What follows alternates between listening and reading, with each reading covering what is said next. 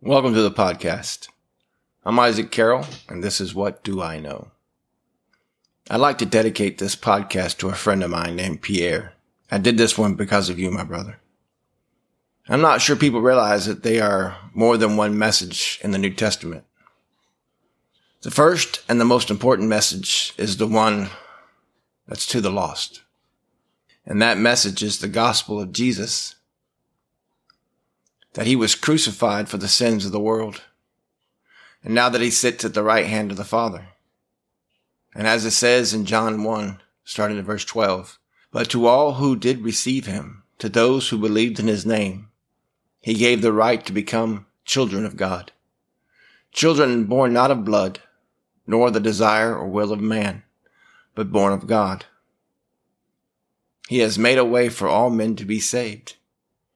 It is the first and the most important message, as it says this in Matthew 28, starting in verse 18.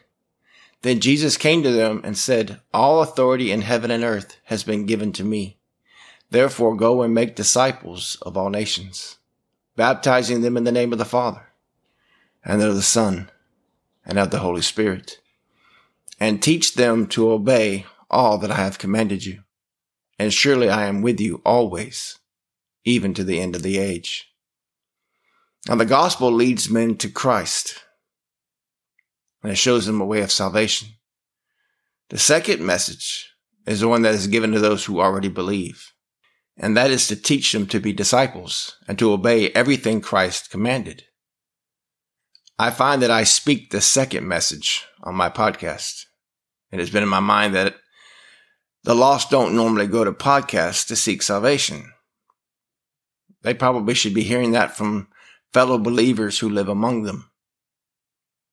It has come to my attention that sometimes isn't always the case. Those who are seeking knowledge of Christ will look wherever they can find it. Which leads me to what I want to discuss. I know I demand a lot. I'm probably not the best podcaster for new Christians, those who are now just coming to Christ. I call out false doctrine and life of Christ with no proof. I challenge believers so they don't become unprofitable for the kingdom. And I have been called to do this because of the conviction I felt after studying the letters of Revelation to the 7 churches. I was once like everyone else. I was just happy to be free of sin. But after hearing those letters, I couldn't stay that way any longer. I had to stand up. I had to call out what I now saw as a dying church in America.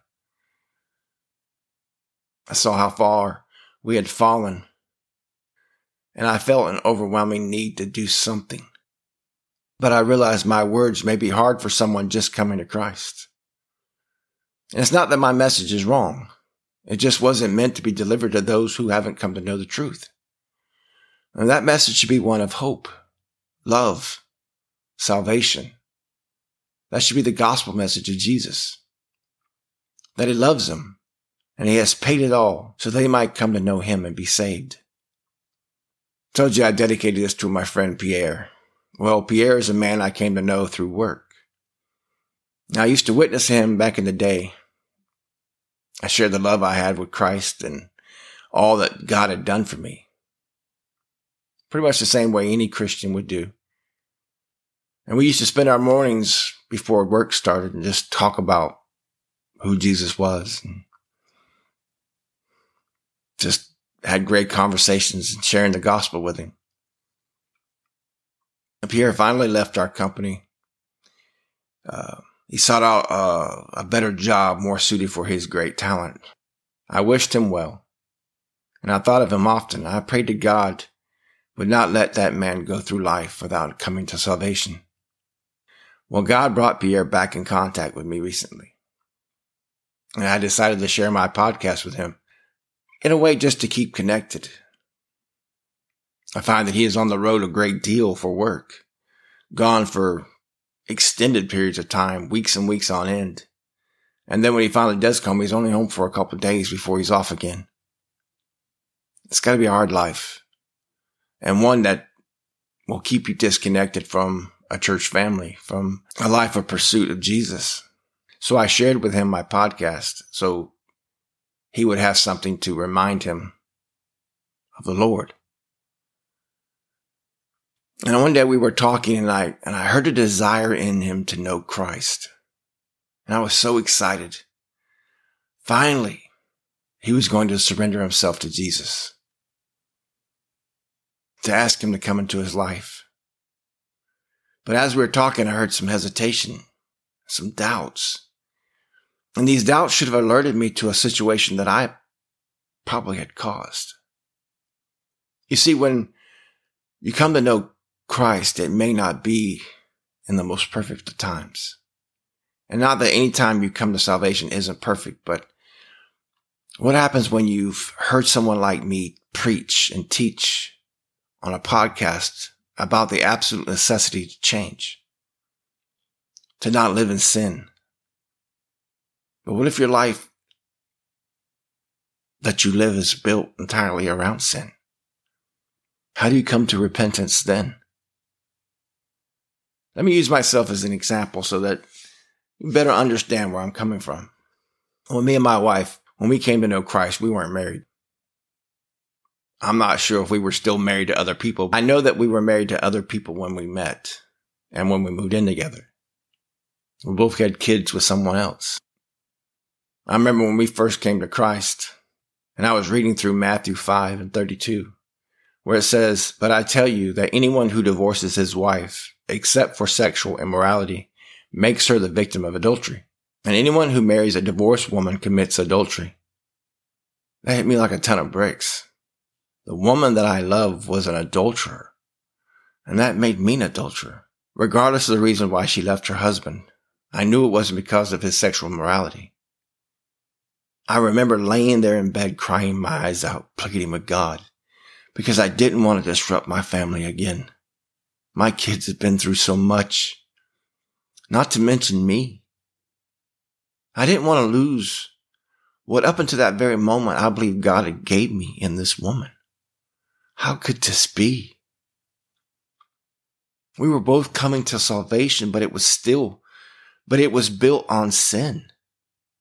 How was I going to be able to continue to live this way and still say that I was saved? I didn't want to do it. I didn't want to leave her and break up my family. I was being selfish. I was showing myself to be unworthy of the sacrifice Christ made on that cross once again. My wife, on the other hand, was just as happy as she could be.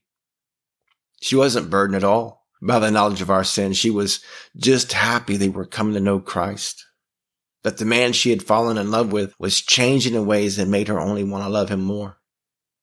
No longer this angry person. I was being kinder and more attentive to the children, more attentive and kinder to her. Isn't it funny how you can have peace and childlike faith when you aren't burdened with the law? As for me, I had no such luck. I knew the law, and I found that I was in direct conflict with what Jesus himself had said. And I know I didn't want to change that, but I knew eventually I would have to, because the guilt of it would destroy us anyway. I went to talk to my mom. I knew that her and my dad had dealt with this very situation when they were married, because he'd been married 2 other times previously. So when I went to talk to her, she said yes, that this had come up in their marriage, and that my dad had come up to her and told her that they couldn't continue to be married anymore because of this scripture. She told him that they needed to go speak to their pastor, and if he told them that they should divorce, then they had no choice.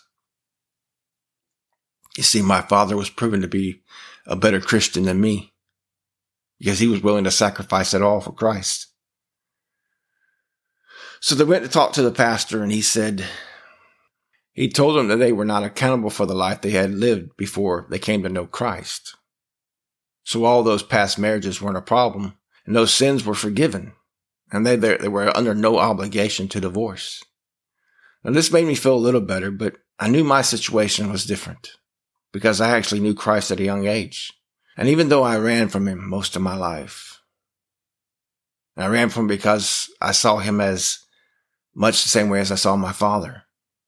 Someone who was uncompromising, demanding, walk my way or it's the highway. Do what is right or you will be punished. It's funny.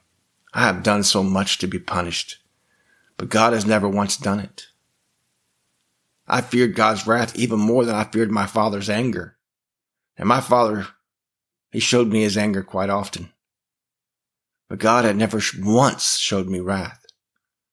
On the contrary, all he ever did was show me love. He held out his hands to me and my wife, and all I could think about was proving yet again that I wasn't worthy to be called a follower of Jesus. It's something I would continue to do throughout my life. Seems I have a gift for being hard-headed and hard to teach.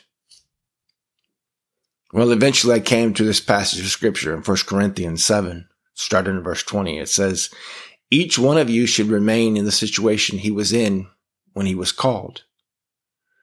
This was the passage that gave me peace, for even though I had believed in Jesus, I wasn't called to that point. And God called us in the situation that we were in. But we had to make a choice. We wanted to repent and we wanted to live a life better and more worthy of Christ, and we'd have to make a decision. And regardless of my wife's insistence that she was never getting married again, we got married. So we would no longer live in sin. But that didn't happen overnight. And the moral story is this. We didn't or couldn't get our life right and come to salvation. It took salvation to make us want to get our lives right. And we could have never done that without the help of God. You know, for all my convictions on repentance and living a life worthy of Christ, I still fall short of him every day. I'll never understand why God chose me or why he's put up with me. But I remember Paul stated this in 1 Timothy 1:15. It says, this is a worthy saying, worthy of full acceptance. Christ Jesus came into this world to save sinners, of whom I am the worst. But for this very reason, I was shown mercy, so that in time, the worst of sinners, Christ Jesus might display his perfect patience as an example to those who would believe in him for eternal life.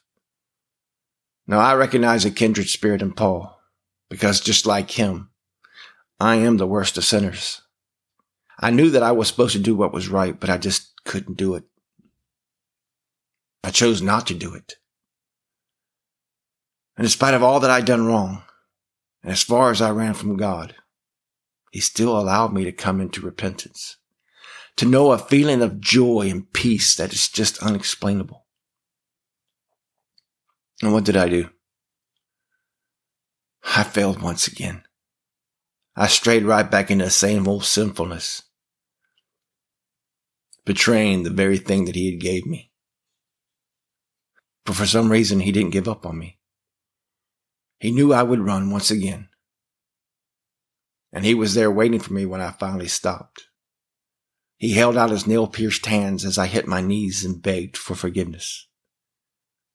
I realized I would never be worthy of his forgiveness, but he gave it to me anyway. And I can't explain to you the love and gratefulness I have in Jesus. I don't ever want to fail him again. I no longer fear losing my salvation. But what I fear is disappointing him in any way.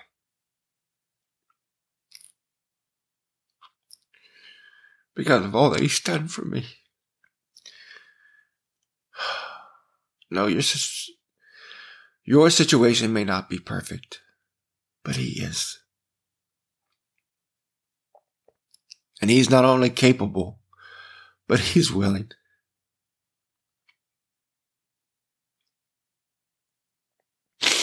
I can tell you from personal experience that he loves you. And it'll never be about your worthiness. It'll never be about your imperfect situation. It'll be about a relationship with him, that will change your entire life. And let me tell you, it will be the best decision you ever make. I started this podcast because I believe God called me to teach, to preach His word. I believe He showed me mercy, much the same way He did Paul, for the same reason. And not that I'm Paul. Good Lord. I'm as far from Paul as John the Baptist said he was from Christ. I'm not even worthy to untie his sandals. But by the grace of God, I am what I am. And I never wanted my convictions to hinder a new believer. I was called to make disciples and to teach them to obey everything Christ told them. And I hope and pray that my heart is heard in this podcast. Don't worry about anything. Let nothing hinder you from knowing Christ, for it will be the greatest decision you will ever make. I feel like I should say so much more, but unless I could open my chest physically and show you my heart, I could never express with words what Christ has done for me. And if He's done it for me, He can do it for you.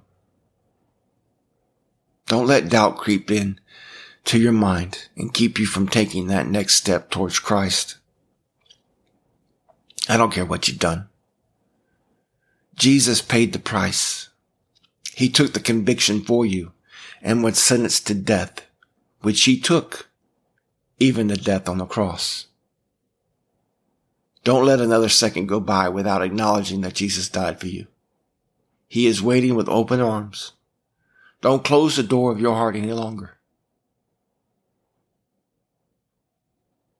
Before I end this, and because there isn't any set way for you to come to Jesus, and many people struggle with this step, let me give you a piece of scripture. It's in Acts 16. It says, it was when Paul and Silas were arrested. They were beaten and thrown into prison. And the prison was shaken. The doors of the prison flew open, and the jailer thought that the prisoners had all escaped, so he was going to kill himself. And they cried out to him, "Do not harm yourself, for we are all still here." And it says, calling for the lights, the jailer rushed in and fell trembling at Paul and Silas's feet. Then he brought them out and asked, "Sirs, what must I do to be saved?" They replied, "Believe in the Lord Jesus, and you will be saved, you and your whole household." Then Paul and Silas spoke the words of the Lord to him and to everyone in his house. At the hour of the night, the jailer took them and washed their wounds. And without delay, he and his whole household were baptized. Then he brought them into his home and set a meal before them. So he and his whole household rejoiced that they had come to believe in God. So no fancy prayer was needed. No special demonstration was required, but a change of heart and a belief in Jesus. After that, he was baptized as an outward confession of faith and a sign that he died to his old self and was washed clean, and now he lives for Jesus. It says that they spoke to him and the whole family the words of the Lord. And that word would look something like this. In Luke 10, starting in verse 25, it says, "One day an expert in the law stood up to test him. 'Teacher,' he asked, 'what must I do to inherit eternal life?' 'What is written in the law?' Jesus replied, 'and how do you read it?' He answered, 'Love the Lord your God with all your heart, with all your soul, with all your strength, and with all your mind, and love your neighbor as yourself.' 'You have answered correctly,' Jesus said. 'Do this, and you will live.' But if you still think that you need something physically to make that next step, then I would ask you, just pray this with me. Jesus, I am a sinner, and I'm sorry. Forgive me and wash me clean. I have not known you, but I believe in you, and I wish to know you better. Please take my hand and walk with me and never let me go. I ask this with all my heart. In Jesus' name, amen. Now take a minute and let that sink in. You have been set free. Now you must go and be baptized to make that outward statement of faith and belief. To die to your old self and rise a new Christian in Christ, washed clean. After that, you need to get involved with the body of Christ, who are your fellow believers. You need to get into his word and pray for understanding so he can teach you all that you must know. I'm going to end this one here, and I pray that you have some celebrating to do. I would tell you, go shout it from the rooftops, and may the God of peace, love, protect you and shelter you all your days. I love you. God's peace and love to all. Goodbye.